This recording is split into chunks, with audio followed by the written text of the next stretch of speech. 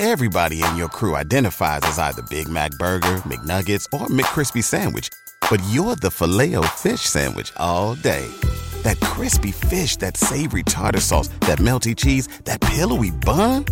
Yeah, you get it. Every time. And if you love the Filet-O-Fish, right now you can catch two of the classics you love for just $6. Limited time only. Price and participation may vary. Cannot be combined with any other offer. Single item at regular price. Ba-da-ba-ba-ba.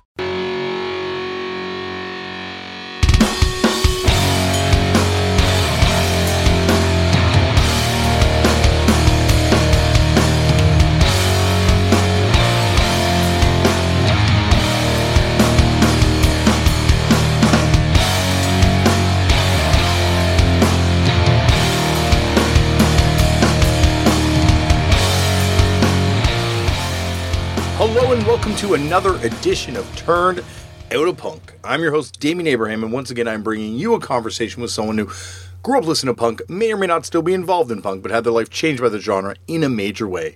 Today on the show, gotta be one of the top 5 biggest episodes for me personally. Dwid Van Hellion of the band Integrity is on the show. One of my biggest vocal influences, sonic influences, and, someone I've never gotten to really talk to until today. But more on that in a second. First, if you want to get in touch with me, head over to the email address, turnedoutapunkpodcast@gmail.com. There's also a Facebook page run by my brother and show producer, Tristan Abraham. You can send messages to. You can find us on various forms of social media at Turned Out a Punk. Actually, I just think that's an Instagram thing that Tristan has set up now. There's also a Tumblr page, turnedoutapunk.tumblr.com, as well as you can find me on social media at Left4Damien. And that's it. If you would like to support the show, the best way of doing that is by subscribing to it on your preferred platform, writing a review for it, rating it, telling all your friends about it. Just let people know people. And, of course, this show would not be possible without the loving, kind support of the fine folks at Vans. Vans came aboard this podcast, said, book whoever you want. You know, we trust you to just keep booking this show, and we're just going to make sure you don't have to do it out of your own pocket anymore. So thank you very much to Vans for doing that. Also, Vans flew me out to go to the Warped Tour in Trenton, New Jersey, which was a lot of fun. Only there for a half hour. Saw Simple Plan. Had to go home, but, it was a fun half hour at the Warped Tour. And the ride up, let's be honest, as anyone who's gone to the Warped Tour knows, the ride to the Warped Tour was always as much fun, generally, as the Warped Tour itself. Because that's when you had all that anticipation. You're like, we're gonna meet all these bands, we're gonna get on stage and sing Bro Hymn and all this kind of stuff. And then, you'd go to the show and it would be different. But so that ride up there was always one of the most thrilling parts of it, talking about music with your friends. I look back fondly on those rides up to the Warped Tour. Okay, anyway, I also got to tell you that coming up not next week, is it next week now? It is next week now. We are moments away from 77 Montreal. That will be coming to you on July 27th. It is going to be an amazing event. As we've been kind of like going through the past couple weeks, we've had some of the headliners on the show. We've had Zach from the Rise Against, who will be dominating the main stage, as well as Davey Havoc, both of them joining the 3-Time Club on the show, who will be playing in AFI for that festival as well. But the night before, Thursday, July 26th at Les Ministres in Montreal, Turned Out a Punk live. Next week, I will be announcing the full lineup. So far, all you need to know is, though, that Zach Blair is going to be my co-host, and I've got huge guests for this thing. I got huge guests. Look at the roster for 77 Montreal. Just look at it. You've got Satanic Surfers, you got members of Crass, you've got you got Suicidal Tendencies, you got me first in the Gimme Gimmes. Oh, Spike was also recently on the show. Go back and listen to that one in the archive as well. You've got an incredible roster here. DOA, No Policy. Trust me, this thing will be stacked. That is at Le Ministre. Get your tickets. Turned Out a Punk live. I vowed I'd never do another live show, but what good are promises if you cannot break them? So this is going to be another crazy fun live show. That is once again in Montreal, Thursday, July 26th. Buy your tickets now. You can get your tickets online, and I will see you there. I will be the guy, up there on stage just freaking out, hanging out with my buddy Zach Blair and interviewing some of my heroes. I got people coming up on this show that I've never interviewed before, never talked to before. That's going to be why I'm doing this thing, get a chance to kind of, punish some people that I've never gotten to punish. Speaking of which, on to today's show. Today on the show, someone that I could have punished for hours and hours. Dwid from the band Integrity, Sledgehammer, a plethora of other bands. He is someone that has had a undeniable impact on the face of hardcore and punk. There are so many bands from, name a hardcore band pretty much, and they have in some way been impacted, I'm sure, by Integrity. They're a band that combined kind of metallic stuff with punk stuff, and yeah, one of my favorite bands. I'm sitting in a room, as many of you know, surrounded by records. A good chunk of them are Integrity records. I am a nerd for this band, so this is something that I've wanted to do for a long time. It's been kind of almost happening a few times. It just never happened. So finally, here it is. And this is worth the wait. This was a super fun conversation. I got to ask Dwid about everything. I got to ask Dwid about... I didn't ask him about everything. There's still so much more to get into for future episodes, but I got to find out so many things that I've always wanted to know. I'm not going to ramble anymore on about this one. I just going to say, sit back, relax, and enjoy Dwid Van Hellion from the band Integrity on Turned Out a Punk. Hey, Dwid, thanks so much for coming on the show. Hey, it's my pleasure, Damien. Well, as I was just telling you off air, you're kind of a big influence on me sonically. I have a glorified cover band where I do a pale imitation of yourself as a vocalist, and so it's a big thrill to get you on the show finally. Thank you. It's nice to be here. I got to start them off the way I start them all off, which is, how'd you get into punk? Do you remember the first time you ever came across the genre? Came across it would be Thrasher magazine in 1984, I think. I was into skateboarding, obviously, if I had Thrasher magazine, and they had reviews and advertisements at the time for punk and metal bands. Mm-hmm. And I was 13 years old and quite new to all that type of thing. I just moved from Indiana to Kentucky, which was a step up, I guess. And there wasn't a lot of punk scene in Indiana. And there was a small one in Kentucky, in Louisville, Kentucky, where I eventually lived. And so through that, I found out about some bands, and then saw kids at school who would have jackets with bands' names written on them, and pants they would write on their jeans, like bands' names and things like that. And then back then, you didn't have the internet and that type of community to meet people. So what you would do is you would go to school, or you go to the mall or whatever, and you would see someone with Vans shoes, or like I said, bands' names written on their clothes. There wasn't a lot of merch back then, so a lot of stuff was homemade. Mm-hmm.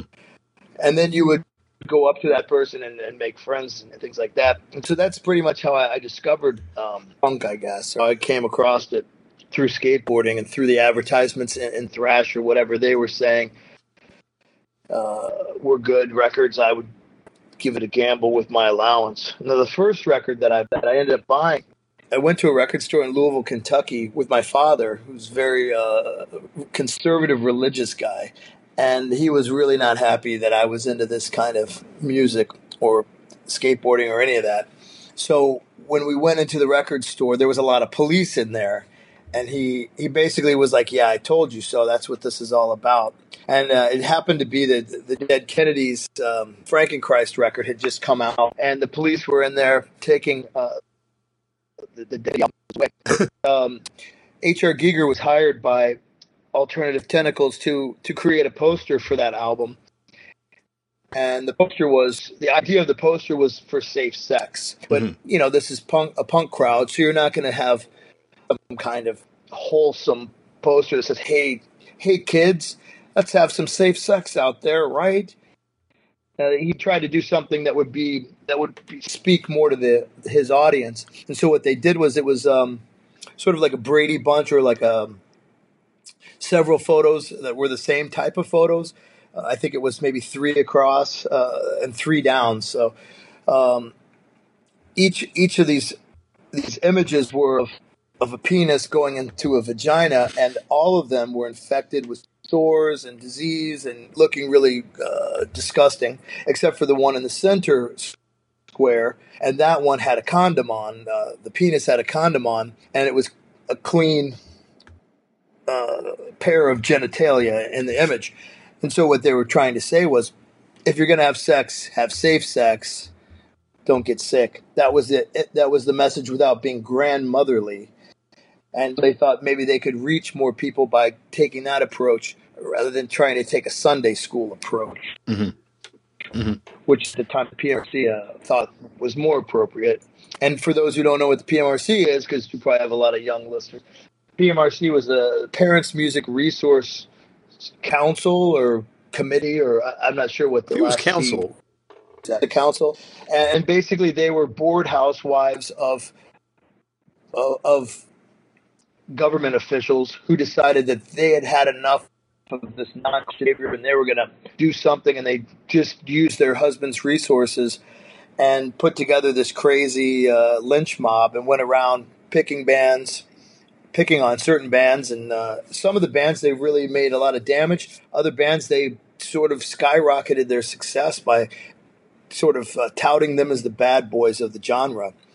And some of the bands were able to use that oppressive strategy of the PMRC to their advantage, and it worked out pretty well for some of those guys. But so to make a long story short, which is I'm really dragging this thing out. Basically, the cops were taking these records, it's a terrible genre of music, and I went up to the clerk, the kid behind the counter, and I said, "Yeah, do you have any more of those records in the back?" And he said, "No, man. The cops took all those. I don't have any." But I do have this, and it just came in, and it's a double album, and it was called the Peace War Compilation. Oh yeah. And what it was is it's a double album, and it has one track from different bands from all over the world. And he said, you can get this. It has a book, like a magazine kind of book with artwork. It's got 2 records instead of 1, and it's great. I think you'll like it. It costs the same price as just the one Dead Kennedys record would have cost you. So I gave my allowance to the guy, and I took that record home, and I was blown away. And also Septic Death was on there, and Raw Power. Tons of great bands were on there, and it really... I was lucky to get that as my first punk record. So I guess it's punk and maybe hardcore also. That kind of hardcore used to be called what that was back then, and then it changed later. So that used to be considered. I guess punk also changed too, right? So I don't know. Maybe my terminology is a bit dated here. So I could be referencing something that's no longer correct. Around these parts, the Peace Comp will and forever will be the definition of hardcore punk. Because that's one of the questions I had for you too, was like, how did you first hear Geezum? But that's amazing. That was the first band, one of the first bands you ever got exposed to. And also, if you've seen the record, what you'll notice about it is it has and this also dates me a bit too, but there was this big magazine, something the equivalent of Maximum Rock and Roll Format, insert magazine kind of thing. They had something for all the bands. And the Septic Death, that was Pusshead. Pusshead was the singer. The artist Pusshead was the singer for Septic Death. And a lot of people probably know him more for Metallica's T-shirts and artwork. But back then he was known more for skateboard community. Like Zorlak was a big one for him. Even Thrasher, he made artwork for those guys. Well, he'd also do that column too, right? Like what's that? He had the music column in Thrasher too. Yeah, he did. He had the Puss Zone, it was called. Yep. And that also was a big influence for me to know what bands. That's also how you would know that Geezem had more than just that song. I thought maybe at the time, like I was only 13, so I wasn't very worldly. Yeah. I didn't even know probably that other countries existed, let alone bands from other countries. And so when I heard that, I was like, wow, this is totally like from out of this world kind of a thing. And I grew up on a farm, so that was a mind-blowing record to have. Were you familiar at all with any of the stuff like Self-Destruct records? I guess that started a little bit later, right? So did you know what were some of the Louisville kind of stuff that was happening at that time? I know you're pretty young at this point. Well, Louisville, what was going on there was Maurice. That band became later King Horse and Slint. Yeah. So that was before they were those guys. In fact, I got another funny story about punk rock. Is that I was in trouble as a kid because I was a bad kid. Go figure. And I wasn't allowed to go to this concert that was coming to play on the street behind me. There was a church that was located in my backyard, so to speak. Mm-hmm. And they'd rented out this kind of hall where people would have like receptions for weddings, that kind of thing. And the kids had figured out a trick how they could rent that out and put on this show. And it was Sam Hain, Danzig's band, his second band, and Maurice and some other groups. And I wasn't allowed to go to the show, but it was in my backyard sort of. So I just opened up the window and I could hear the concert happen. So that was my first concert, sort of, from my window, Sam Hain, one of my favorite bands. And also, didn't Danzig produce that King Horse record when they finally did do that record on Caroline? Yeah, he did. Caroline put out a record for King Horse, and Danzig produced that. And Puss, I did the artwork on the cover. And Puss, to bring it all full circle, I guess maybe that was the first exposure, too, for Danzig with Maurice. Yeah, and also I got my nickname from Rat, the singer of King Horse, but before he was in King Horse, he was in Maurice. What about Solution Unknown? Did you ever see that band? No, I don't think so. Or Big Stick? That was another band from Louisville from back, I think a little bit later once again. No, I don't know those guys either. At what point did you move to Cleveland? Well, there was I can address a little bit of Louisville and then go to that. Oh, yeah, for sure. There was a place called Charlie's Pizzeria that was, and I think, God, I can't remember the names of the streets, but there was this one area where all the kids would hang out, and this was a place, it was a pizza shop that an old guy had, and he would let punk shows happen and let young people drink pitchers of beer without having ID. Obviously, 13-year-old kids could buy a pitcher of beer and such. And so I met a lot of people from that. So maybe these guys that you're talking about, I might have met them, but I didn't get to see a lot of concerts because, I was 13, so it wasn't easy for me to go to concerts. But around the time I turned 16, my parents relocated for their job. They worked for General Electric, and they were transferred with their job up to Cleveland, Ohio, and that's why I relocated to Cleveland with my parents. Well, the reason I'm just so kind of like excited about the Louisville stuff is I'm interviewing David Paggio right now, and it's had to be broken up over 2 episodes, and that's of course where he's from. And Solution Unknown was his band, and I guess with some of the guys that would wind up being also later on in Slint as well and stuff. So it's funny to think that you and Dave Paggio and like all these people are once again all at these probably the same shows happening at this pizzeria. Yeah, I mean, I would go. There wasn't always shows there too. It was like a hangout. You'd have pizza, you'd have beer. There was a skateboard store, a couple of shops down, and it was a scene it was a place like where you'd have the cool scene. Every town had something like that in the '80s, I think. Mm-hmm. At least Cleveland and also Louisville had something like that. So, but I probably drank underage beer with him at some point, not knowing who he was or whatever, probably having That's an amazing confluence of music history over that underage beer way back when. Where did you kind of go? What kind of more stuff were you gravitating to off this Peace Comp? Were you trying to find stuff that was more sort of the esoteric Geezem sort of sound, or are you looking for more that meat and potatoes American hardcore sound that's happening? Well, I mean, I was 13, so I that was my first record in that genre. So I wasn't sure what I was looking for. I guess what I was looking for was something explosive and something that was going to change my perspective on the world. And I got that with Gizem and Septic Death too, to be honest. And in a way, Raw Power with the solos. But before that, I listened to a lot of like metal records, like Quiet Riot and Motley Crue and that kind of, and also Black Sabbath and Zeppelin, because that was the heaviest stuff you could get on the mainstream circuit, I guess. You know? Yeah, that's the over-the-counter heaviness of the time. Yeah.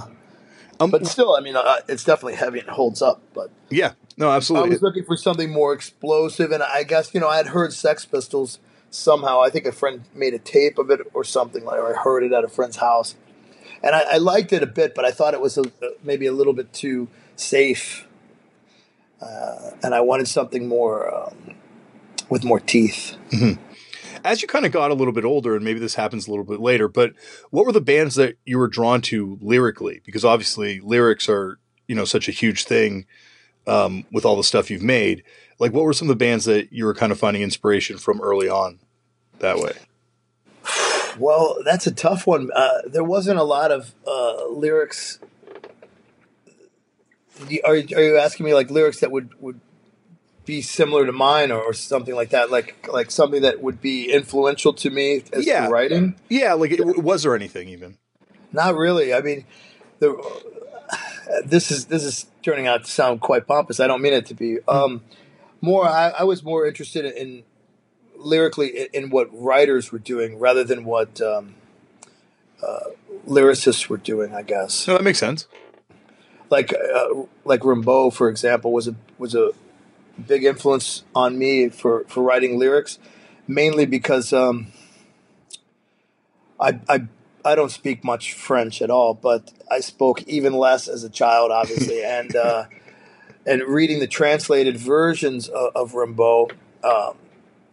Rimbaud, for those people who don't know who are listening, was a type of a poet who would juxtapose words together in ways that would make them more exciting and create new feelings, new emotions from these words butting up against each other in a unpredictable fashion. Mm-hmm. And you sort of be able to visually see something very, very vibrant, very aggressive. At least I was, when I would read these poems, because of the strange wording and the way that the words were put together. And I think a lot of that might have also come from the fact that the translation was not accurate. And, like the Bible is also mistranslated. And I love mistranslations. It's a big influence on me. Mistranslations, I guess. But as far as lyrics that influenced my writing, there wasn't a lot of that because I don't know. Maybe Ian Curtis from Joy Division, maybe Black Sabbath. Were the Feeders a band that you were influenced by, or any of that Arizona stuff that was kind of happening, or was that later? Arizona, we can talk a little bit about Arizona. There's a band called Mighty Sphincter. Yes. I guess they would be somehow influential on me. And one of my good friends is Doug Clark from the band, and he's a tormentor and a friend. So he's quite a character. Where did you get introduced to that stuff a little bit later, I guess, or were you with Sphincter? I got into Sphincter when I was about 16, and what had happened again? It was Thrasher that had an advertisement for some records. And I ordered... because JFA, of course, probably. JFA was on Placebo Records. I ordered something from JFA, and I ordered this record, Mighty Sphincter. It was either Ghost Walking or it was New Manson Family. I don't remember which one. Yeah. But both of them had these great covers where it's like horror imagery and vampirism and also, Charles Manson, I guess, as well with the Manson family thing. Mm-hmm. And I was like, wow, this is something that really resonates with me because I also grew up. My influences were more in horror movies and comic books and and weird poetry books and weird art books. Not as much in the music world, and that's sort of the way that I work is not as a musician, but more as a collage artist with words, with music, and of course with imagery. So I guess that's kind of where it all stemmed from. Where did you kind of get into, like, you know, French poetry and this sort of stuff so young? Like you mentioned, you know, growing up on a farm and having a conservative family. Like, where did this kind of inclination for this stuff come from, or where was it introduced to you from? Well, from a few sources and a few different periods of my life. My father remarried a woman who worked. My parents divorced. My father remarried a woman, and she worked for General Electric, and she had a more of a. Although she's also very religious, she had, I think, a broader education in the arts. And sometimes she would try to connect with me by, for example, collage art. She came to me and said, I don't know why they would discuss this at General Electric, but somehow she came home one day from work and said, yeah, at work we were talking about this thing called xerography. And it's like you take pre-existing images from the newspaper or from magazines, and you cut them up and you place them together, and then you use a copy machine, a Xerox machine, and create new art out of existing art. And maybe that would be something for you. You know, this sort of like stepmom connecting with the asshole kid kind of a thing. Yeah. That's a cool way to reach out. Like, you know, it's like Winston Smith, kind of like the Destroy All Monsters, you know, like knowing that stuff was kind of, I'm sure, on your radar at this point as like a young kid into this stuff. When she talked about it, it was before that, I think. Wow, that's awesome. So, but, you know, that stuff dates way back into the early 1900s. You know, the Dada movement was responsible for collage long before punk. But they were also responsible for punk, I think. A lot of the aesthetic and the attitude and even how some of the words are put together was from the Dada movement. I think that was a huge influence on the pioneers of punk. Yeah, it's almost like there's like twin influences always in punk. There's like this sort of like highbrow intellectual, and then there's like sort of this like street yearning too at the same time. And it's like the two constantly intertwined and dueling with each other, it seems. Yeah, it's probably, you know, people who are left out and they feel frustrated because they're left out, maybe because they like to read books more than go to parties and be friendly. And maybe they just don't know how to be friendly, so they're pissed off because they can't connect with people, so they say, fuck it, I don't want to connect with people. And they still read books. Maybe that's what it is. I don't know. I never really put much thought into it, but... What were some of the other early shows you can remember going to, even like, you know, before leaving Kentucky or getting to Cleveland? I didn't get to go to a lot of shows until I moved to Cleveland, mainly because of my age. Yeah. As far as Cleveland is concerned, there was a really easy one. Again, these concerts seem to just fall into my lap in my backyard, in my front yard. And this story is in my front yard. There was a girl who lived directly across the street from me, named Kelly Ulrich, and her father had a really big garden, backyard type thing with a swimming pool, and he would let her have concerts there whenever she wanted to. And she had this concert that had this would be, I think, in 87 or 88, and it was Life's Blood, Gorilla Biscuits, Youth of Today, Project X, Outface, Confront, Beyond, and I think Chain of Strength maybe also. There's a flyer online somewhere. I might be off on a couple of those bands, and maybe there's some I forgot. But those kinds of tours would come through often. Wow. To Cleveland, and that was it was in my front yard, so I just walked across the street. Pretty crazy. That's an amazing short distance to see a pretty good show. Yeah. Where did you, when you get to Cleveland, did you kind of meet kids immediately that were into this music, or did it take you a second to kind of find? You know, I did, but the reason again was Kelly.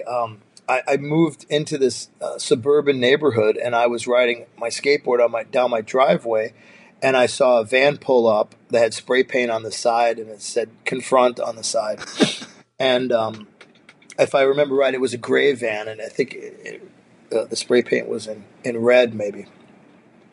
And I was skateboarding down my driveway, and this girl who was Kelly Orrick came over and said, "Oh, did you just move in across the street? My name is Kelly, and are you into these bands and things like that?" That people would, that would be kind of a conversation starter back then. Mm-hmm. And we became friends, and she introduced me to the guys that were over there at that time. Confront originally. I don't know how much you know about Confront, if you know anything about them or not. Oh yeah, I'm a fan. You're a fan of them. Okay, oh, absolutely. So Confront actually had a different singer than the records, than the singer who was on the records. His name was Jerry Beck, and Jerry was the guy who sort of created the band. He did the artwork, the early artwork, and he also did all the lyrics, including the recorded stuff. And he is a really good artist, a great artist, pen and ink artist, a comic book artist. And he ended up getting a call from Marvel to go up to New York City, and he had a job and he could do comic books. So he said, "Guess what, guys? I'm fucking out of here." And he left. And so then they had to find a new singer, and that's when they got the singer that's on the record. Wow, that's amazing. I had no idea about the Marvel connection there. Yeah, he did a lot of comic books. He's a really and he has a very meticulous style, a lot of detail in it. I got to check that out. When did you were you straight edge at this point, or did you identify as straight edge? Yeah, I guess I identified as straight edge. Sure, I was also 16. Yeah, so. No, absolutely. Did you when did you? And there was no Charlie's Pizzeria in that neighborhood. No. When did you kind of get introduced to some of the more sort of obviously apart from the stuff that was happening across your street, but the more sort of youth crew stuff that was happening at that time? Well, that's pretty much all that was happening at that time. It sort of swallowed up the whole scene. Mm-hmm. And it seemed like that, at least from my perspective. We were all more or less skateboarders, the guys that I knew in Cleveland. Mm-hmm. Charlie Garriga, he was a skateboarder. He was one of the top skateboarders for our area. And Charlie ended up being in a lot of groups. He started out with Outface and with Mark Konopka, who was also a phenomenal skateboarder. And then those guys did Outface. And Frank Cavanaugh was in Outface too, but he was on my skateboard team. He was not as good as Charlie and Mark at skateboarding. Mm-hmm. We were sort of the more relaxed skateboarding team, I guess. And so Charlie went on to being in Civ, Gorilla Biscuits, I think, at some point too, Outface, and now he plays in Judge. And Frank went on. He played with Integrity for a while. He was one of the first. He was in the first lineup of Integrity. Mm-hmm. And then he went on into being in Filter, which was a more radio friendly band. Wait, Filter, like the band Hey Man Nice Shot? Yeah. Holy shit! I had no idea about that one either. That's crazy. Yeah, I have a story about that if you want to hear it. Sure, absolutely. When we were kids, when I was about 18 years old, we used to buy sheets of acid every week from this guy named Rich Patrick. And Rich Patrick played guitar for this band that where the singer worked 2 floors down from where I lived. I lived in this place called the Film Building. And 2 floors down was a place called Right Track Studios. And there was a guy down there that was working as an intern named Trent Reznor from Nine Inch Nails. Yeah. And he didn't need the job for money. He needed the job to learn how to use the machinery, the equipment. And Rich Patrick, he's the man behind Filter. He was a guitar player on the first Nine Inch Nails. Yeah. He wasn't on Pretty Hate Machine. That was just Trent. Okay. But he was selling us sheets of acid every week. Well, now it's time for a confession. One of my first punk shows was going to see Filter because Die Cheerleader opened, and we heard Henry Rollins had produced their records, and we thought maybe he was going to be there. So, well, then you saw Frank. Frank was playing bass. Wow, that's amazing. So Yeah. even then, like, who wouldn't figure that that would be my first exposure to the band that would have such influence on me, even by way of just a past member? Well, Frank played on March of the Damned, Grace of the Unholy cassette single or whatever that was. Yeah. That red one. Yeah. Wow. His name on that was Gerald Francis Kavanaugh, though. He had a more highfalutin name for that one. But Well, he went populist when he went radio rock. yeah, it was before that, though. He got the radio thing shortly after that.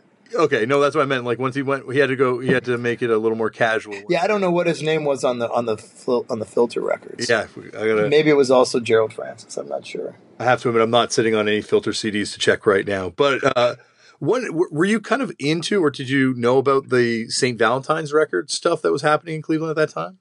No, I don't know what that is. Or the like Death of Samantha and the Reaction? Oh yeah, I know who Death of Samantha is. We used to go to a bar later on at the time of the acid stuff. It was, God, I can't remember what it's called. It was right next door to where I lived on 21st and Payne, and you could go to that bar, and it became sort of, I guess, my Charlie's Pizzeria in later years, because you could go there. Cheetah Chrome would be there, and a lot of crazy people would be there. And, that's awesome. Wow, this is, you thought you were. I was in a band, and we thought, wow, we're on acid, and we have a band, and we're sitting here with fucking guys from the Dead Boys and stuff. We're somebody fucking special, aren't we? I don't even drink, and I would want to sit in a bar with the Dead Boys, so that's special to me. Cool. Were you familiar with that band Shadow of Fear at all? Yeah. The guy who was in that band, the guitar player, he owned the record store sort of just in Cleveland called Chris's Warped Records. Okay. Chris Andrews. He was the guitar player in that band. He was also in Spud Monster, right? Yeah. Later on, he was in Spud Monsters after Shadow of Fear. Like, was that because, like, obviously, you get, your music has, later on, obviously, like such a dark kind of bent to it. Were you into the goth stuff that was happening, or were you more just like into the more hardcore stuff that was happening at the time? Yeah, I was always into the goth thing too. Simultaneously with the punk, I didn't think that it was different. Yeah, I mean, I knew that it sounded different, but I didn't think that it was coming from a different place. I just thought it was a different type of punk, different sound of punk. That's kind of unique though at the time, right? Because it's really like the beginning of the beginning of the codification of like what hardcore is, and like being a hardcore kid versus being like you're saying, like someone who's just into broadly termed punk music that could be any sound.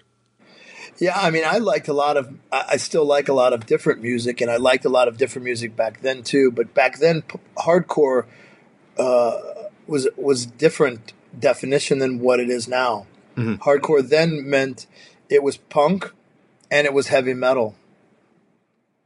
And it could be more punk or it could be more heavy metal, but that was what hardcore was. Mm-hmm. Metallic punk, I guess. So they called it hardcore because it was, I don't know, having more metal in it or something.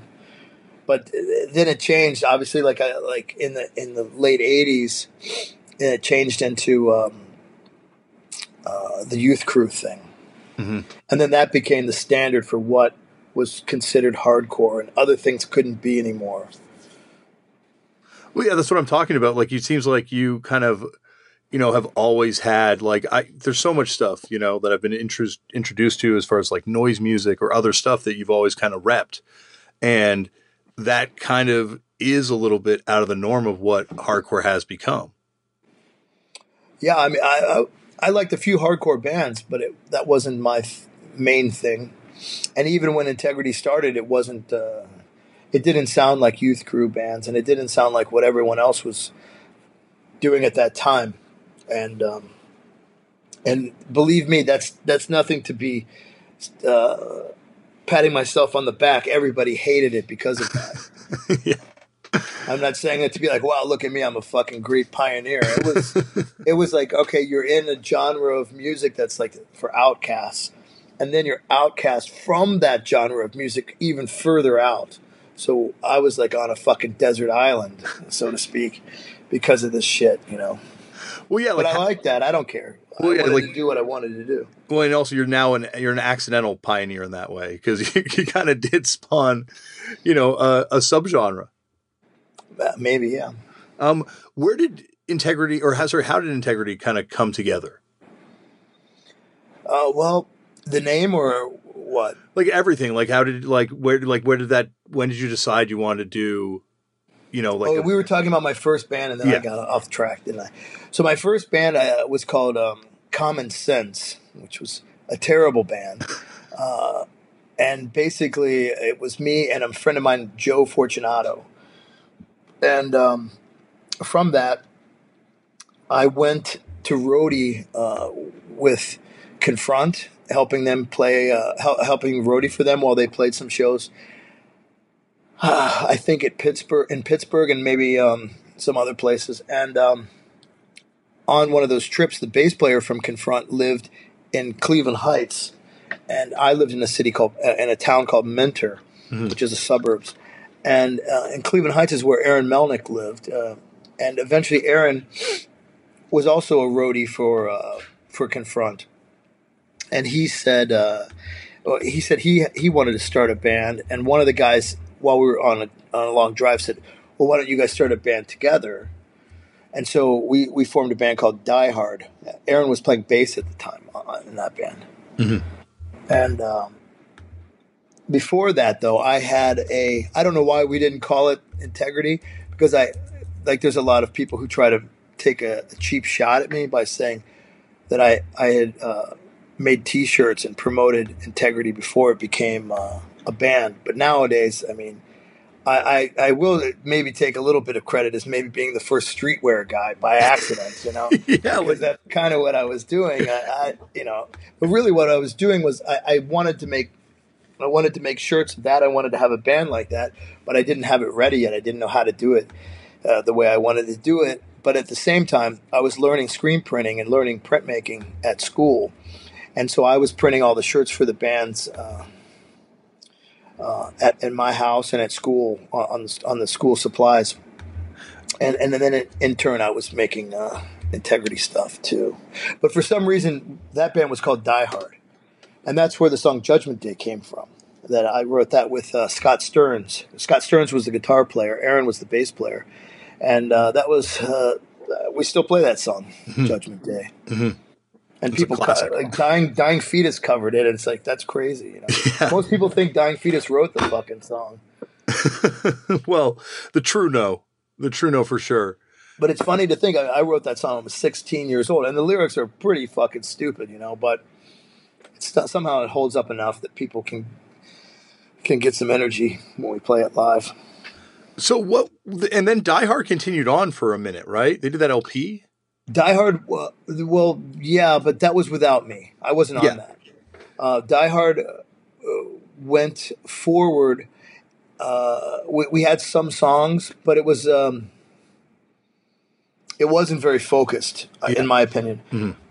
And my lyrics and my singing style was one of the members of the band contacted me when I was in the band and said, we had a band meeting.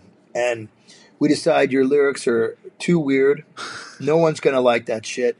And you sing too weird. And it just doesn't sound like what everybody else is into right now. So we're going to look for somebody else. You do your own thing. We're going to do our thing without you. I said, okay, no problem. And by then I knew more about what I wanted to do. And then I formed Integrity. And that was Frank Cavanaugh, or Gerald Francis Cavanaugh, mm-hmm. and Derek Green, who was also the singer of Outface. Now he's the singer of Sepultura. And Bill Gill, he works for, I think, Taylor Guitars now or something out in California. But that was the original lineup. And we got a call because of Walter Schriffels from Gorilla Biscuits and too many bands to list in this interview, I think. Yeah, very, very good friend of the show. To list as many bands that Walter's been in with. Yeah.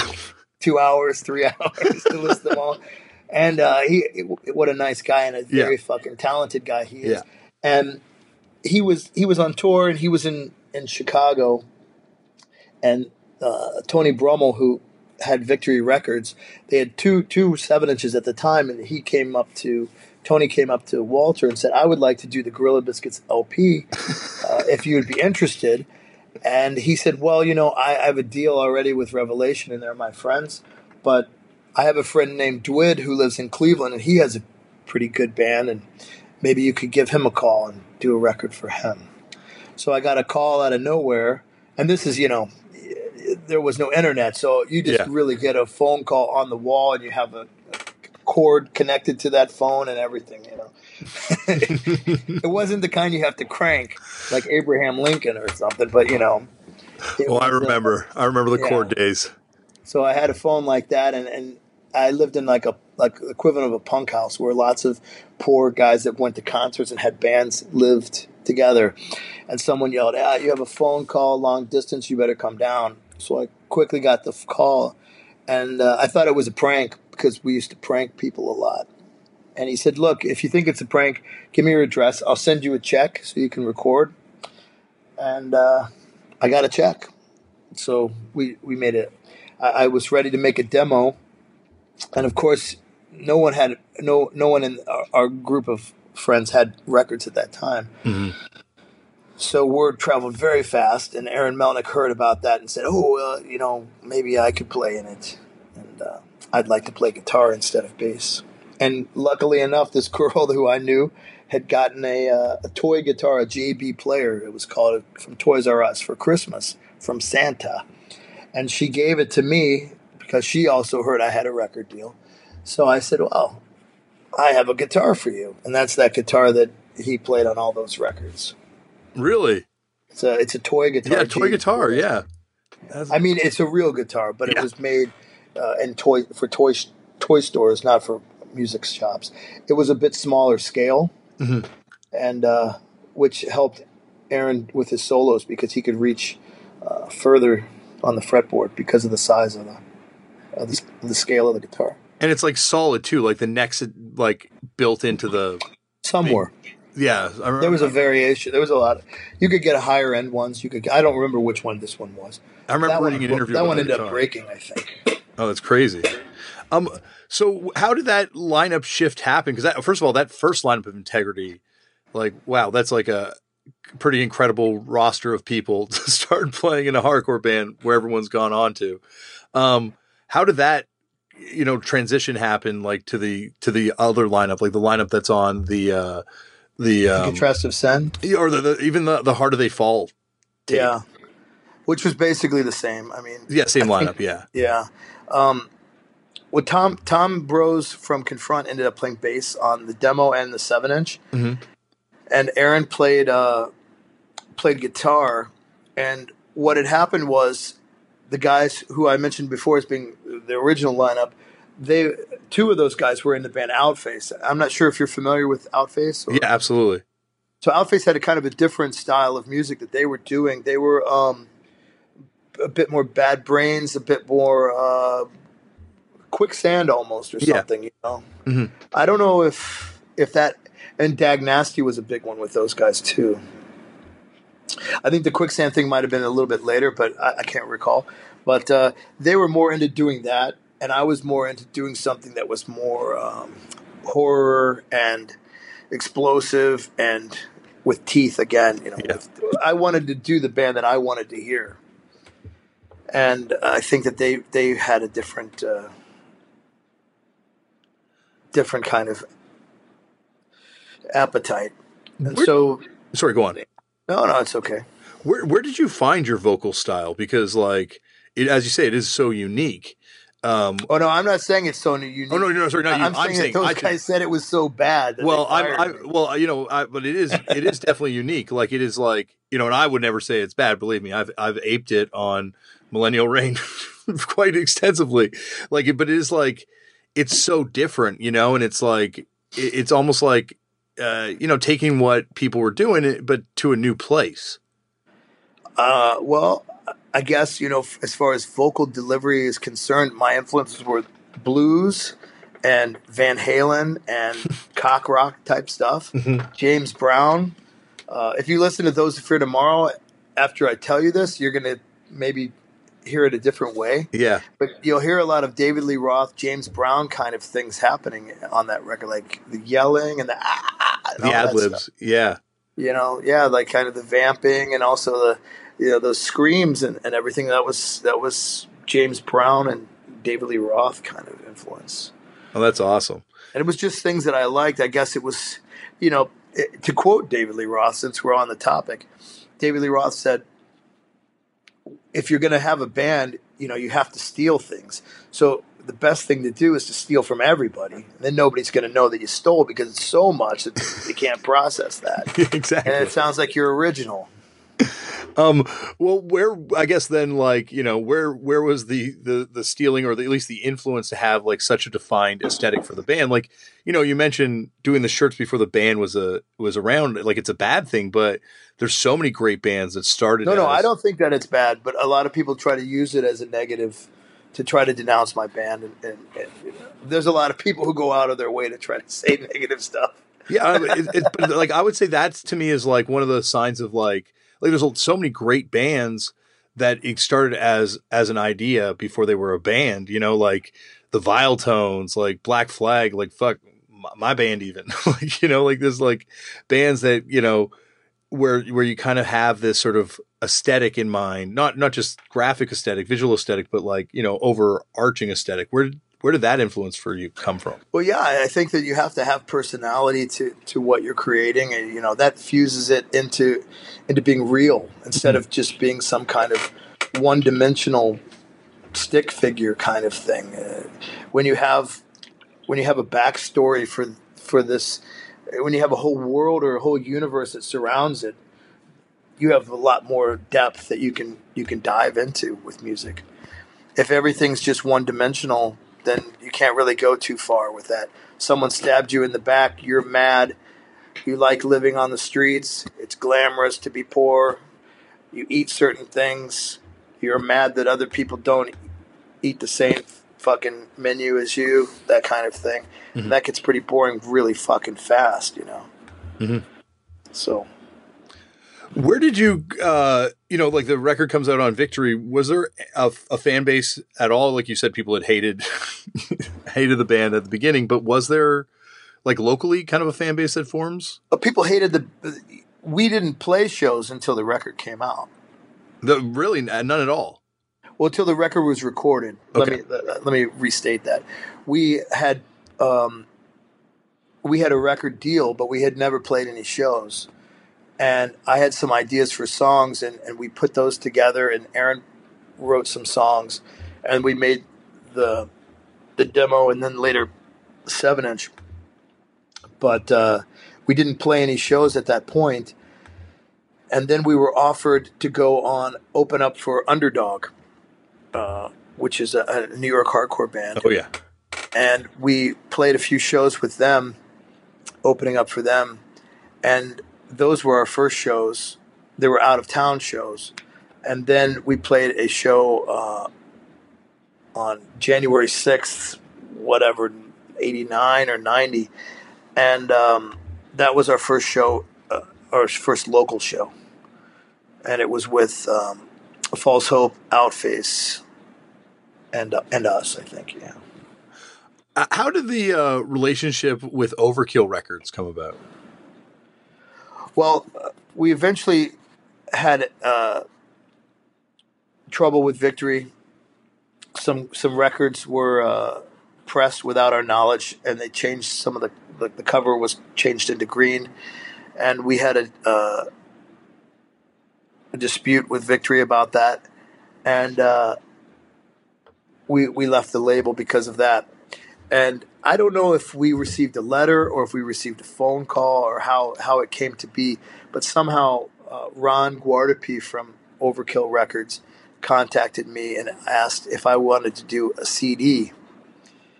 And I said, I don't have a CD player, so I don't really know much about that. Yeah. But I thought, well, if we do a CD, then I guess that's it, because no one really does more than one album, that I knew of in this kind of music.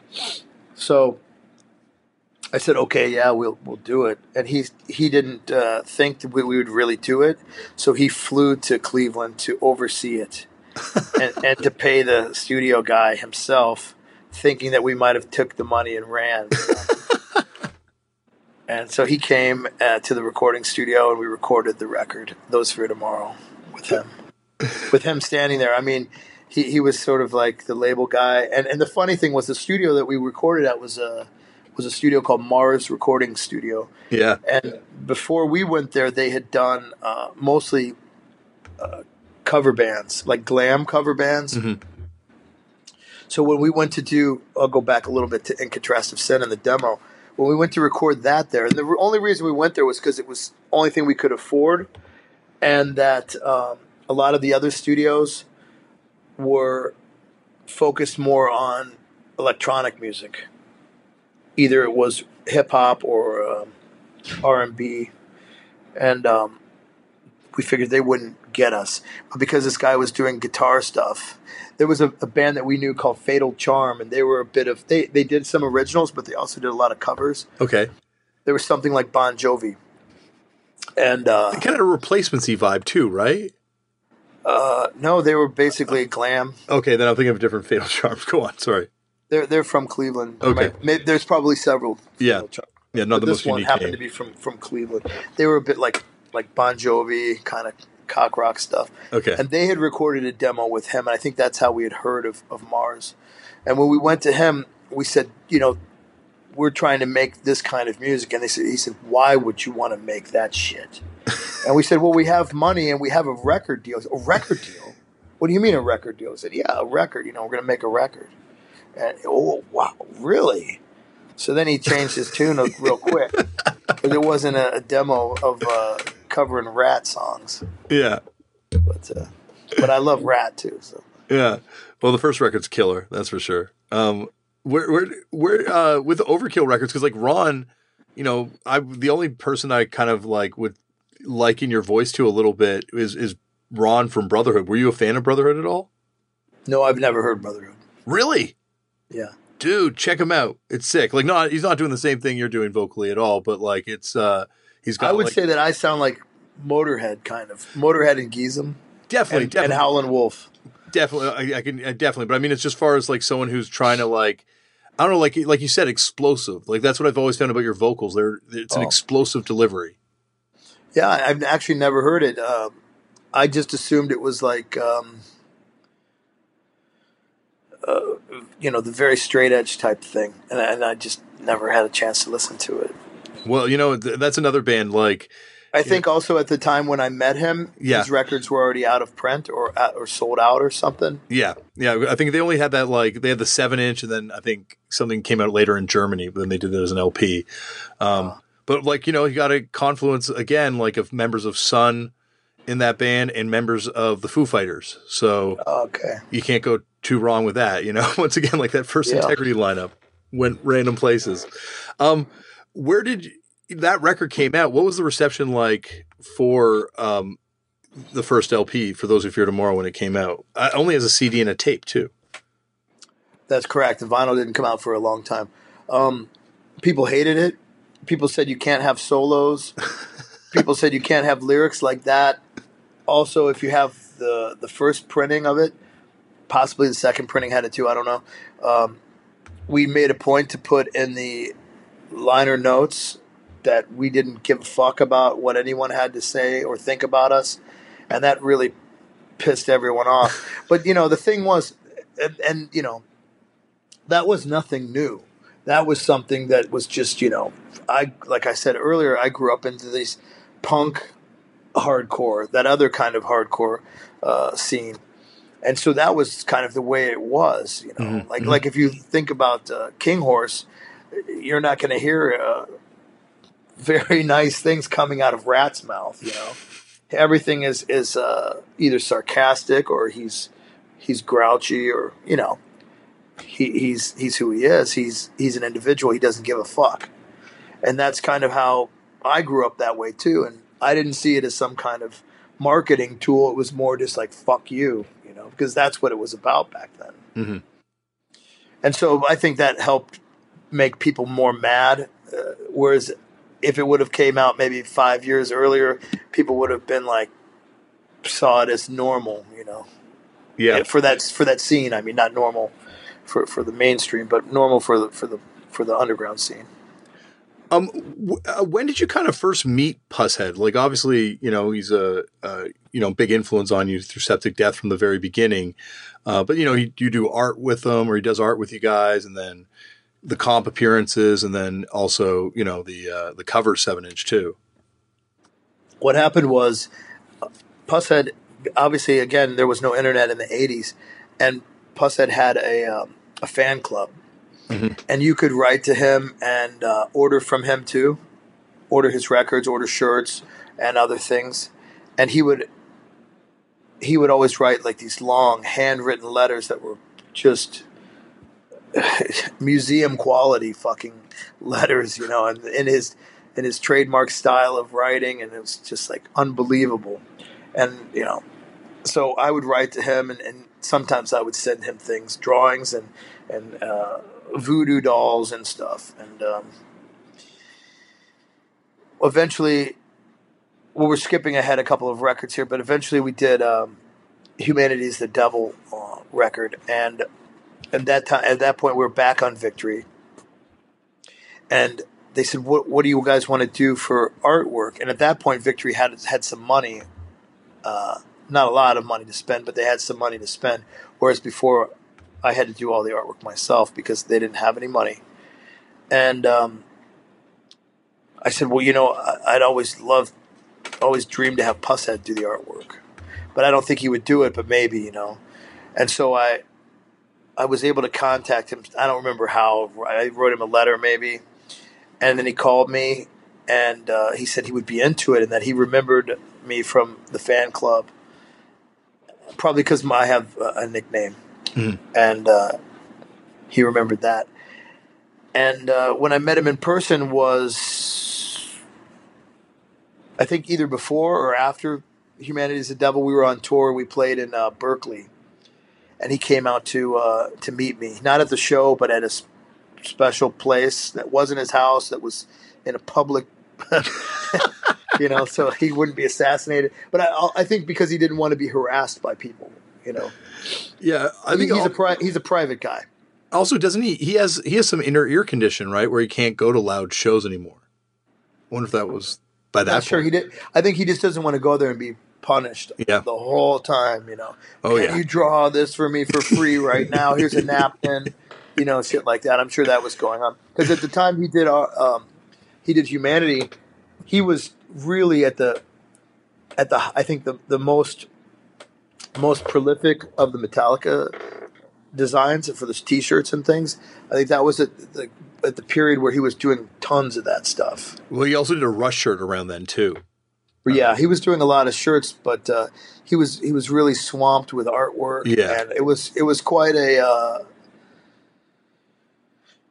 great honor to have him step aside from big paycheck stuff to do our record.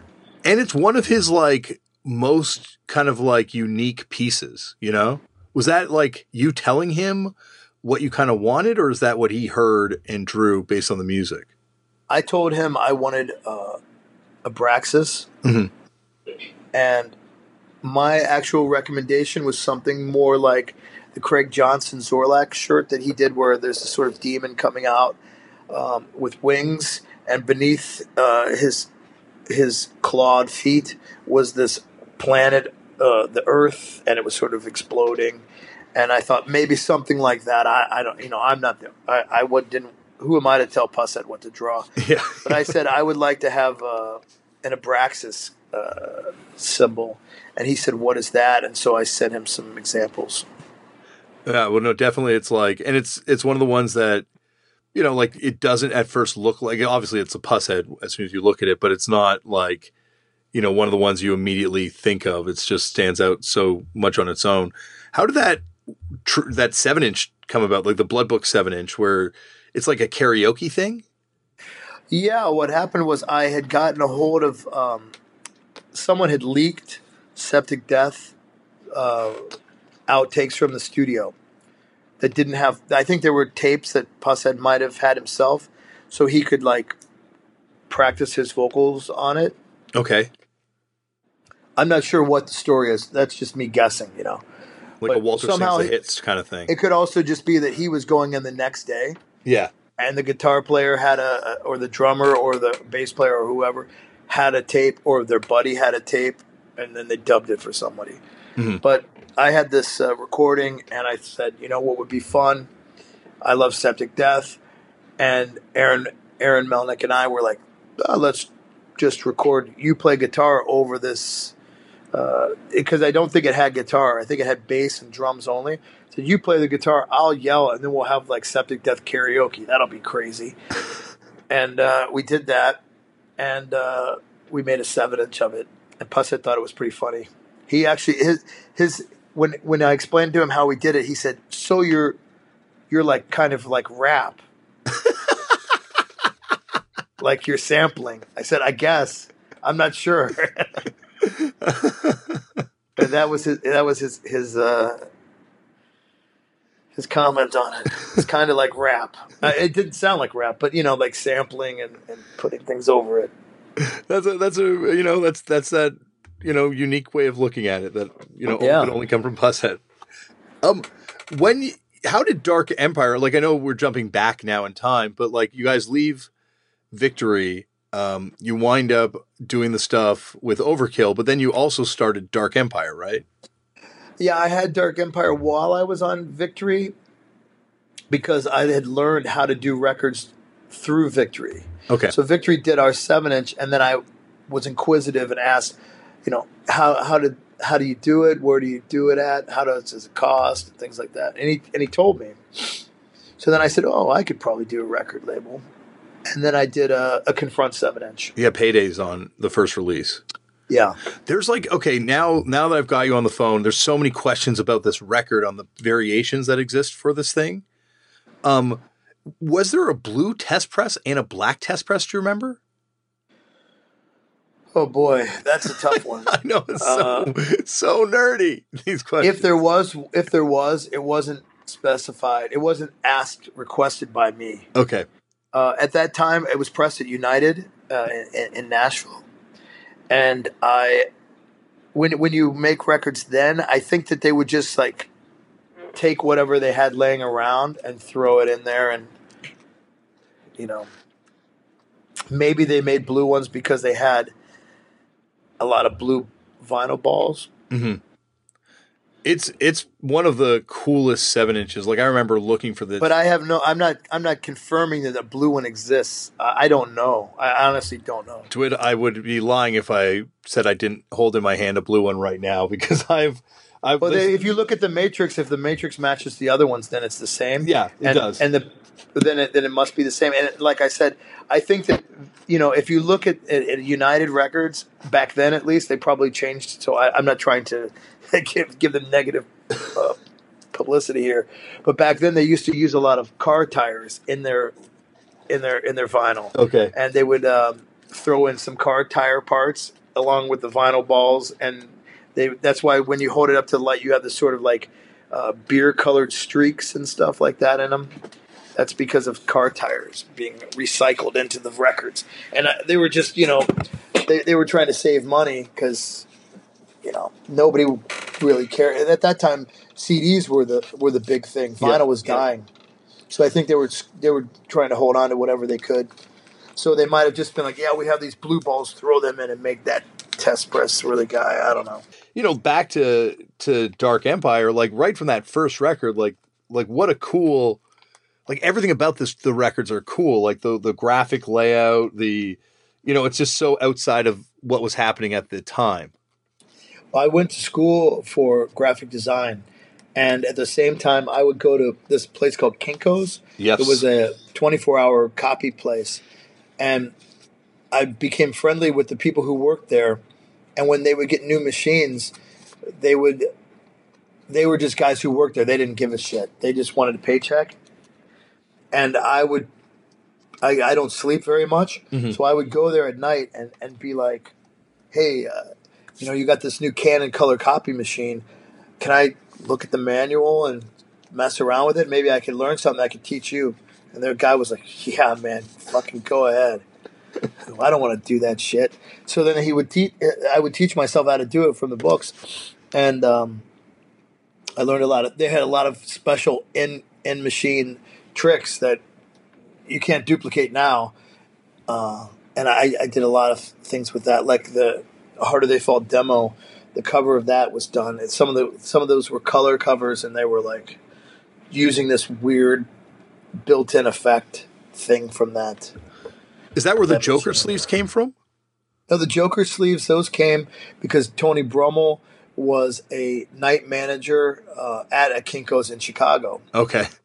And when we went to Chicago, we played a show there, and he was supposed to have the covers, but the guy, Gabe from Good and Plenty, yeah, he worked a day job as a printer, as a screen offset printman, and he was supposed to do the covers, and I think that he might have been doing them when his boss was, not looking or something. Yeah. And I guess he didn't have the opportunity to do it. So we didn't have covers yet. And Tony Brummel said, hey, let's go up to Kinko's. I got the keys, and we'll go in there and goof around. And so I said, well, what are we going to use for making these covers? And he said, oh, I don't know. What do you need? And I said, I guess, give me some comic books or something. At the time, he had Batman Arkham Asylum comic at his house. I said, yeah, let me take this. I know a pretty cool image in that, which was the Joker. And then I had a sketchbook in the van that I brought with me, and some of the other parts of that really ragtag collaged cover were taken from copying my sketchbook and then just tearing up pictures and throwing it randomly onto the color copy machine, hitting print. And then we had them nicely cut, and then he stamped them with he had a Bulldog logo and his address. I think it was his house address at the time in Clarendon Hills. Yeah. And he had a rubber stamp, so he would rubber stamp the back. I think that he made 5 or 6, but people are selling them like he made 500 of them. Yeah, no, there's definitely quite a few on the internet. Yeah, those are fake. There was like maybe 6. I think it was basically everyone in the band, Tony Brummel, and one of his friends or something like that, who happened to be there too, was like, hey, can I get one too, guys? Yeah, sure. And we pressed print, and he had one. It's definitely one of the most sought after records, in the discography, that's for sure. But even those Confront records, like, do you know how many were pressed overall? No. It's because it's not a lot. It never shows up. It never shows up. It wasn't a lot. They had broken up at that point anyway. Mm-hmm. So it was kind of a dead thing. I don't think I repressed it. I think I might have done, the minimum, maybe 500. Okay. And then but I know that we destroyed like 20 of them, like 200 of them. And then I had a house that got firebombed, and I probably had 100 or 200 there too. So maybe only 100 of them ever got out. I don't know. You had a house that got firebombed? Yeah. Holy shit. People didn't like me. No. No, there's a story to that if you want to hear it. Sure, yeah, absolutely. I lived in a bad neighborhood at the time. And this would be a little bit after. You ever see, if you follow this type of stuff, do you ever see a video of Integrity playing at the Fantasy Ballroom?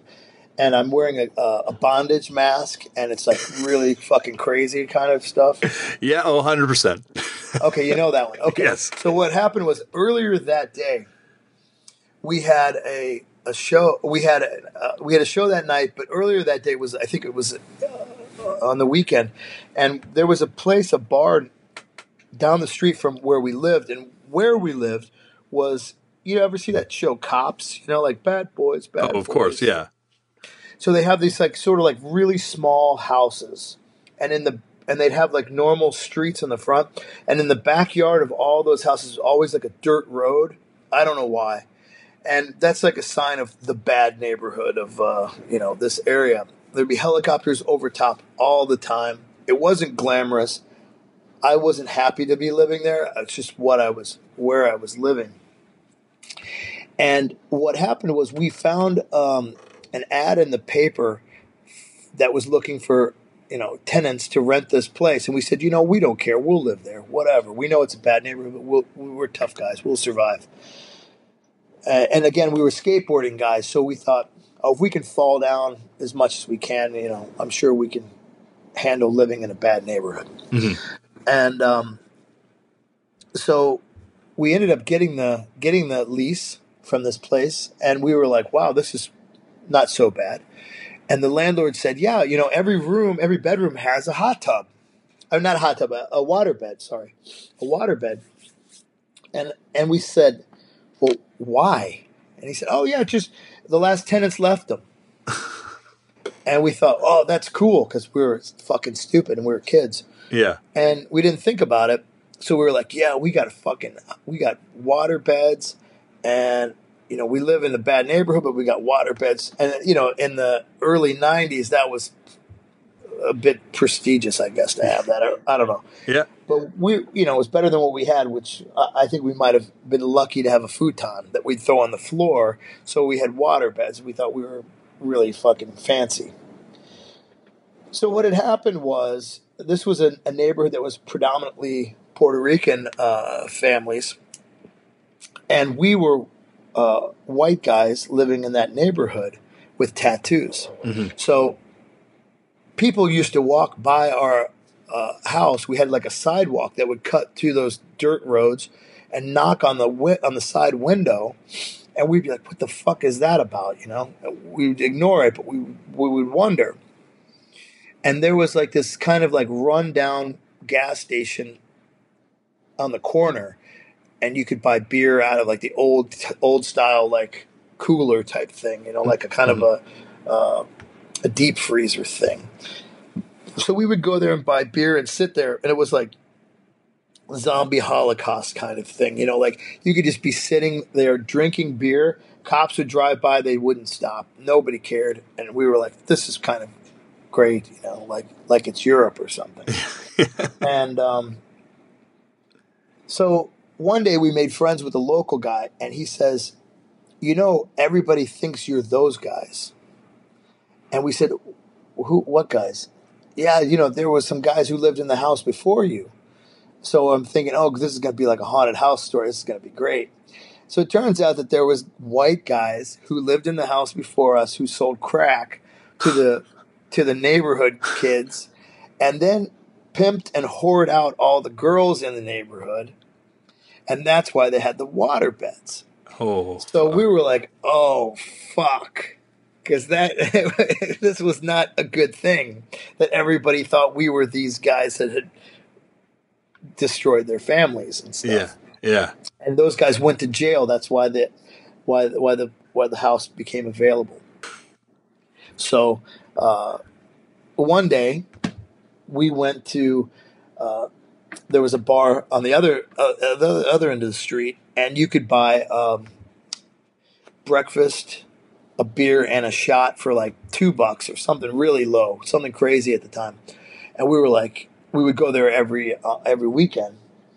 And one day we went to that, and as we were walking back, there's all these fire trucks and cops and stuff. And we're like, wow, something's fucking happening over here. And then it turned out that our house is fucking burnt to the ground. And so someone had kicked in the kitchen door in the back and thrown a bottle that had gasoline in it and caught the place on fire. Oh, shit. Okay. Well, that explains. It was kind of funny. So then Red Cross came up to us and said, hey, you guys don't have any place to stay. We're going to put you up in this hotel. And because of the location that we were in, they put us up in like a prostitute hotel. They gave us these coupons for about $100 each at Sears, so we could buy clothing of our choice. Yeah. So I decided, okay, I'm going to buy the most ridiculous fucking thing I can find. And I bought like overalls, like denim overalls. And I wore them sometimes at concerts to be funny. So anyways, that same night that my house was burned down, we had to play that show at the Fantasy. So me and my friends got as drunk as we could because we didn't have anything anymore. Yeah. And that bondage mask happened to be in the rubble. So I put that on and wallowed around and yelled, and it was kind of like maybe a drunk Roz Williams or something performance. I will never watch that video in the same way ever again. Definitely. There's a good story to it now. Absolutely. An amazing story to it. With Dark Empire, to get back to much more mundane kind of stuff, with Dark Empire, was the goal to kind of turn it into like a full-time label for you, or is it just something you want to do kind of part-time? No, there was no real goal like that. I guess I thought in a very naive way that if I put out records by other bands in my area, things would start to get better and there'd be more bands and there'd be more of a scene, mm-hmm. I guess. Mm-hmm. I didn't think that I was going to have at that time, even Revelation wasn't what it became. As far as a big label that people had a lot of respect for. People respected it, of course, but it was small stuff. It wasn't like, where later on these same labels ended up having videos on MTV and, making a lot of money. When I was doing that, that was not even a possibility. Mm-hmm. It's amazing, though, when you look at that Dark Empire Strikes Back compilation. There's a story to that, too. Oh, yeah, go ahead. So what had happened was, because of Overkill doing Those Who Fear Tomorrow, and then they bought the rights from Ron, Dutch East India. They had let me start again. Dutch East India was a distributor at the time, and they had made what was called a P&D, a production and distribution deal with Ron. Yeah. They would basically fund the pressing of the record, the distribution of the record, and all the mundane things that you don't want to do.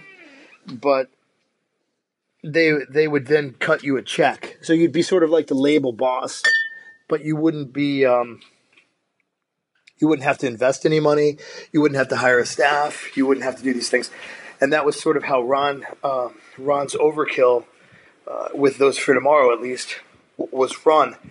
But they gave Ron some money, and for not just for our record. I think Ron had several releases at the time, but they bought him out. So for some reason they called me and said, "Would you like to do a label like that?" Because I guess at that time, Those for Tomorrow was actually selling well. Mm. So there was a strange story with that. The story goes all over the place, I guess, but. Basically, when Those for Tomorrow came out, everybody fucking hated it. And even Maximum Rock and Roll, they really fucking hated it. And then about a year later, I don't remember who it was. I don't know if it was Tim or who it was that did a second review. But they said, we'd never done a second review of a record before, but we had to do it because we totally crucified this record. And upon a second listening, I'm paraphrasing, but upon a second listening, we feel that this is a pretty important record and a good record. And at that time, a lot of other people, I don't know if it was because of Maximum Rock and Roll or if it just was because people were changing their interests, or I don't know, or we were lucky at the time, but people started to like that sound, and they started to buy it too. Now, keep in mind another factor, which is the factor that I'm more subscribed to. I mean, I like the record. I think it's a good record, and we worked really hard to make it a good record. But because of the production and distribution deal through Dutch East India, there was only Caroline, Dutch East India, and a couple other guys who had their claws in the malls. Mm-hmm. And Dutch East India was one of those guys. So Those for Tomorrow would be in the mall next to MTV fucking bands. And so if you were accidentally picking up something, you might buy that, Well, like you bought the Peace Comp type thing. Yeah, like that. But this was more like in the mall, like there's Madonna and stuff like that. And this was CDs, and there wasn't a lot of underground guys who were able to have CDs at the time. So we got pretty lucky in that regard. And I think that somehow that it started to accidentally get bought, and then some people liked it, and it went that way. So they offered me my own P&D, and so back to Dark Empire Strikes Back. What had happened was, and this is a lot further in the future. This is 94, I think. Yeah, mid-90s. So what had happened was CDs now were not so such a unicorn. It was something that you could get a CD deal, but it wasn't for everybody. Couldn't do it, especially local bands. And there was this guy, I don't remember what his name, I do remember his name. His name was Jim Clevo, he called himself. And he was an opportunist, and he would go around to bands at concerts, at their concerts, and say, for $1,000, if you give me $1,000, I'll put your song as the first song on my compilation CD. And then after that, you can buy copies if you want for this amount of money, like $10 or whatever. Yeah. And they'll be distributed at the local record stores, and that's it. And so I heard stories of this, and again, my naive... See, there's a thing. I know that you're friends with Dom, so you may know about this disease that I have. I have a pretty sad ailment that I've been fighting off for many years, and it's called friendliness. And I have this problem where I try to help people out. Yeah. And I help people out, and oftentimes what happens is when the help stops, the person I'm helping turns on me because I'm not helping, and then they hate me with the venom. And again, with this was a similar thing with the friendliness affliction, where I said, I don't think that it's okay that this guy's exploiting these bands who are fucking busting their ass to make their music, and they want to make their music get heard. And here I am, a fucking asshole who has a P&D deal, and I can get my fucking anything that I could put out anything, and it will be in the mall. Will it sell? I don't know, but I could put out anything and it will be in the mall, right next to fucking Jane's Addiction, Madonna, Red Hot Chili Peppers, and all that stuff. Yeah. And so I decided, because I'm an asshole also, and I have this friendliness problem, that I'm going to make a public thing, that I'm going to put out a compilation that any band, well, not any band, like I'm not going to put out like a polka band or a country band, but any band in the underground scene could contact me, and we could work out being on this compilation. I'm not going to pay them, but they're also not going to pay me. It's going to be in the mall, and it's going to bomb. It's not going to fucking sell shit, but it's going to be out there. Yeah. And it pressed 1,000, and I guess it might have sold 1,000. And that's how that came to be. I mean, if you listen to it, there's a lot of fucking terrible bands on there, but in my taste, terrible. I would argue with you. I think like that record is low key one of the most interesting comps to come out of hardcore, especially in the 90s. Like, you know, what other comp has Mushroom Head? And that was the first Mushroom Head release ever. Yeah, and at the same time, also like the first Brainwashed Youth release other than the tape. Yeah, that was quite a feat to sign those guys. Yeah, that's what I'm saying. Like and also, I like one of my favorite covers of all time, Ringworm Circle Jerks cover on there is ridiculous. The Integrity song that opens it up, you know, Jimson Isolation, fucking killer. Like I don't know, like I can see what you're saying. There's some songs that it's got the guns on it too, right? Like it's I don't know. Like, I would love to see that thing get reissued because you can listen. I don't think it needs to be reissued. I think you can just download it on Spotify on vinyl. We need you of anyone to it should know that in 2018 it's all about the vinyl, right? So it's. I don't really have much interest in revisiting the Dark Empire vinyl world. But thanks for the positive words. Well, you know, I mean, it was okay for what it was. In my opinion, it wasn't all bands that I liked. And what I'm trying to say, I guess, is, yeah, they don't suck, but they weren't bands I was like hand grooming these bands. Like, these are going to be these are my favorite bands in the world. It was actually the opposite. It was done to defeat this guy who was exploiting the scene. Yeah. But like, once again, maybe it just speaks to the caliber of bands that were kind of around at the time that, and obviously you were there at the time, so probably have a different relationship to all these bands and all this songs. Well, I mean, a lot of those bands were motivated people. Yeah. And there wasn't really internet. So to find out about this opportunity, it took more of a motivated person to do that. So there could be that aspect to it. Like the people who ended up being on it were more or less the more motivated people in the town. But there was a lot of bands I had no idea existed who came to be on there. Yeah. I want to say that one of the bands might have been ex-Defniks guys too, if I remember right. And there was a lot of weird old guys that came out of nowhere to be on it too, if I remember. Yeah, there's some stuff like that I don't, now that I'm looking at the comp in front of me, Pluto's Revenge. That's the one I think was a guy from the Defniks. Yeah, that's like one of the ones I wasn't that familiar with, but even them, like all those bands, like kind of had careers and like were real bands, like 6 Feet Deep, even like, and like. But these were bands that wanted to have a CD out. They just didn't know how to do it. They didn't know who to ask, how to, people thought, I was lucky. Walter Schruffels was a nice guy. He helped me out and didn't have to. And, so, yeah, that was a different situation for me. A lot of people didn't have that opportunity. So, were there any bands you turned down? Like, did you get any ones that you're like, nah, you guys can't make this comp even? Not that I remember, but maybe if it was a band that just absolutely didn't fit what would be considered underground, Yeah. Yeah, because it is all. But I don't remember getting anybody who was doing like a Whitney Houston sound or something, or Bobby Brown or whatever. I don't remember getting something like Belle Biv DeVoe.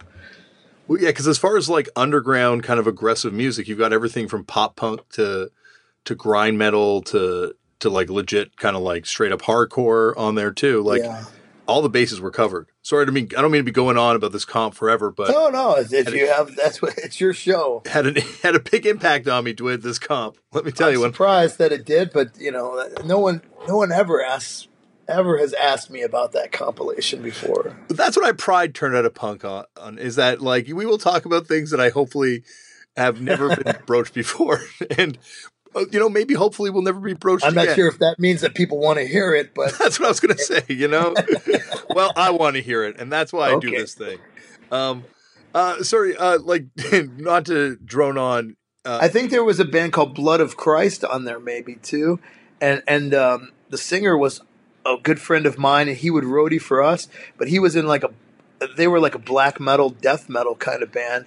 He ended up dying, and the guitar player, one of the guitar players is the current Ringworm guitar player, Matt Sorg. He was in that band. Oh yeah, well they were on Cephalic Carnage Records, right? Or Cephalic Decay Records. Sorry, that's it. Mm-hmm. Yeah, like it once again, like Tom Rojak was the singer. He was a really cool guy. We played this one show, and he was like a roadie, but by saying roadie, it just meant he was a friend of ours who went out on the shows with us, and he had like long hair, all black, denim jacket and the whole thing, boots, lots of skull rings on, painted his face in the corpse paint and everything. Wow. And would smoke cigarettes and just stand on the stage because he didn't know what was happening because he's from the black metal scene.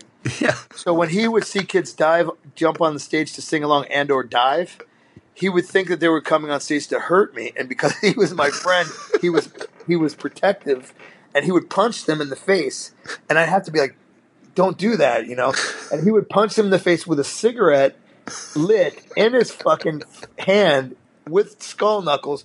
You get a cigarette, you get skull knuckles, and a punch, all for the same price, and it was a bargain. But at the same time, I didn't want him doing that to the guys who liked our band, so I had to be like, stop doing that, But it's hard to find a good roadie sometimes, right? Yeah, well, roadie is a loose word. Yeah, I guess stage security handler. Roadie basically for our band just was defined by, oh, you're our friend. Yeah, you can ride with us. You could be our roadie. So they would say, "Yeah, I'm the roadie," because at that time, somehow that was a badge of honor to say it to the door guy at a fucking VFW hall that had 50 people in it. And I was like, "Oh, I'm the roadie." Motorhead wrote a song about my people. Yeah, exactly. Well, like, we've all done it. You're saying you roadied for Confront. Too. I roadied for Ruination. Like, we've all had to pay our dues as the roadie first. But yeah, and I saw it as glamorous at the time as well. I mean, so I get it. Yeah, absolutely. Absolutely. Well, Dwid, I've kept you on the phone for a long time right now. And I could, as I say, punish you forever about stuff. But would you come back at some point in the future for a part 2? Sure. Be happy to. This has been the thrill of a lifetime to finally get to talk to you about all things, including the Dark Empire Strikes Back compilation. And I gotta say thank you for the massive influence. Well, I'm sorry. Thank you for saying that. I hope it didn't bring negative connotations in your life. Well, no, believe me, there's so much more to get to. I didn't even get to talk to you about Blood Book. Like, there's so much more we can talk about. This has been we can amazing. go if you want. I don't have anything else to do. Well, okay, then maybe can we talk about Blood Book and that fanzine? Because, like, once again, an incredibly influential fanzine. Where like a lot, but also like put out a lot of huge records. From that fanzine. The Ringworm demo came out with that. It's like, where did the zine influence for you come from? Were you like a Forced Exposure fan or Conflict? No, we thought that we could make a magazine that would make people mad. And like I said before, I had friends. I had made friends at Kinko's, like straight regular Joe friends. Yeah, and they would let me like print things too at night without paying. So I said, "Oh, I could probably make a zine, and if I'm going to make a zine, I'm going to make one that's going to make people mad." That was it. Was the aesthetic kind of changes? Because, like, it went from like one format to another format. Is that dictated by, access to materials through these people at Kinko's, or is that like an influence creatively? I would like to say creatively, but I'll have to say sarcastically. Okay. It was more like, hey, we're going to fuck with people. We're going to make, like, there was one where a guy who was the singer for the H100s, his name is Chris Urba. Yeah. And we have a Blood Book where there was a centerfold of him, not naked, but I took him to this place called Glamour Shots, where they would, it was often used by ladies, older ladies, and sometimes younger girls would go there, and they'd have like someone put on the makeup and do this real like 80s kind of look, lots of makeup, big hair, and they even had costumes you could wear, and they would put like a fan on to blow your hair, and they'd take these like exotic photos of you, like from Cosmopolitan magazine or Vogue, this kind of exciting photo. And I did an interview with him, and I said, what if we were to take you to Glamour Shots and we have a centerfold of you and you could sign it, and that would be funny? And he said, yeah, that sounds like a good joke. So we did that, and because my friends worked at Kinko's, we were able to afford. I mean, I think that adding that poster cost more than what we charged for the fucking magazine. Yeah. But it was a joke thing. It was for comedy and for provocation. Well, like, yeah, because there's some issues that are, by zines. Some didn't have records. No, some didn't have records. Yeah. Some were, full scape kind of format. Some were like little half size. Some were huge. Yeah. Like the one with the Kids of Whitney High split must be like 80, 90 pages. Yeah. And then the one with the Ringworm 7 inches is smaller, but it's just like, I don't know, it's such like a brilliant fanzine. And obviously, definitely there to anger some people. Certainly that's, kind of unavoidable with that thing, but also. Well, it was pretty much, tongue in cheek, a lot of it, and joking and sarcasm and provocation. Yeah. That was the main ingredient to the articles. we wanted to make it provoking people. We wanted to make people a little bit mad. And it's also cool because it was, like, once again, it's got that music influence. Like, that's where I'm exposed to Japanese noise music for the first time, and and learning about this stuff. Like, it once again, in amongst all the sarcasm that was also there, there's also like this sort of passing of knowledge. Yeah, I mean, some of the reviews and the interviews, I was passionate about some of the bands, and then sometimes there was stuff that was jokes, or stupid stuff. One of the best fanzines of all time, absolutely. Like one of my all time. I don't know if I would agree with that, but thank you. Well, I put it on the pantheon up there with like the conflicts and the forced exposures and the researches of the world. So, wow. Well, thank you once again. I have kept you far too long, Dwid. Thank you so much for coming on the show. Hey, it's my pleasure, Damien. Anytime.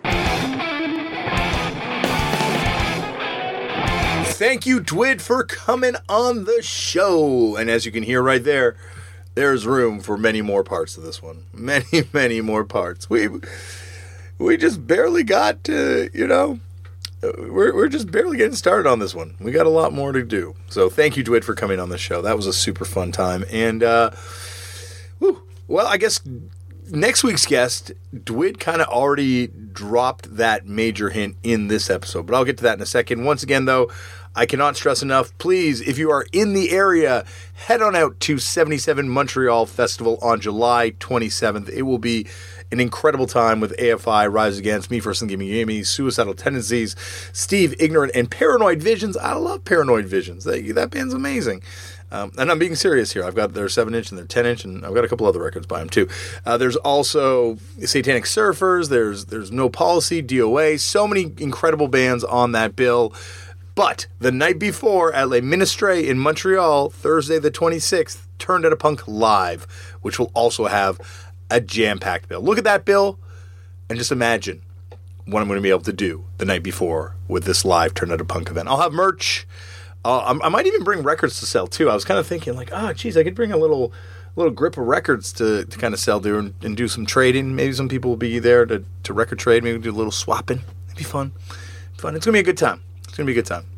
And if you're thinking, why the hell would trading records ever be considered a good time? Well, maybe it will be. Maybe it will be your thing. But I know something that will definitely be your thing. Next week on the show, I kind of talked about this in this episode. Dwid kind of dropped the hint, and I dropped the hint. Next week on the show, Dave Pajo from the band Slint, from Papa M, from Zwan, from Solution Unknown. This is a monster of an episode. It's a fun one. He's someone that I've been a big fan of for a long time. Got a chance to talk to him one time about music. Well, punk, of course, way back when. And to me, this is the continuation of that conversation. Some 15, 16 years later. So it's been a while, but we catch up.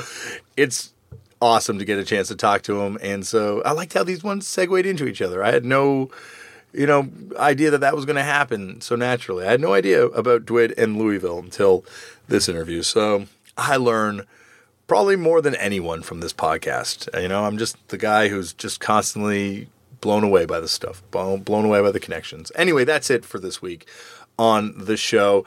Get your tickets for Les Ministres, Turned Out a Punk Live in Montreal, Thursday, July 26th. Thank you again to everyone at Vans for being so awesome and treating me so well.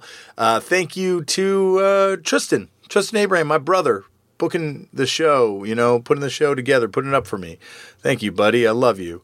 And and go out there and sign your organ donor card. Please, everyone, give that gift that people need. In the worst of tragedies, sometimes something really wonderful can come out of it. So please, everyone, sign your organ donor card and give that gift as your last gift. Terrible way to end the show. Really morbid on that one. But, that's reality. Sometimes the reality is a little hard to take, Oof. Well, it's a bummer way to end the show. I'm going to figure a better way to end the show for next week while still getting that message across. But that's it.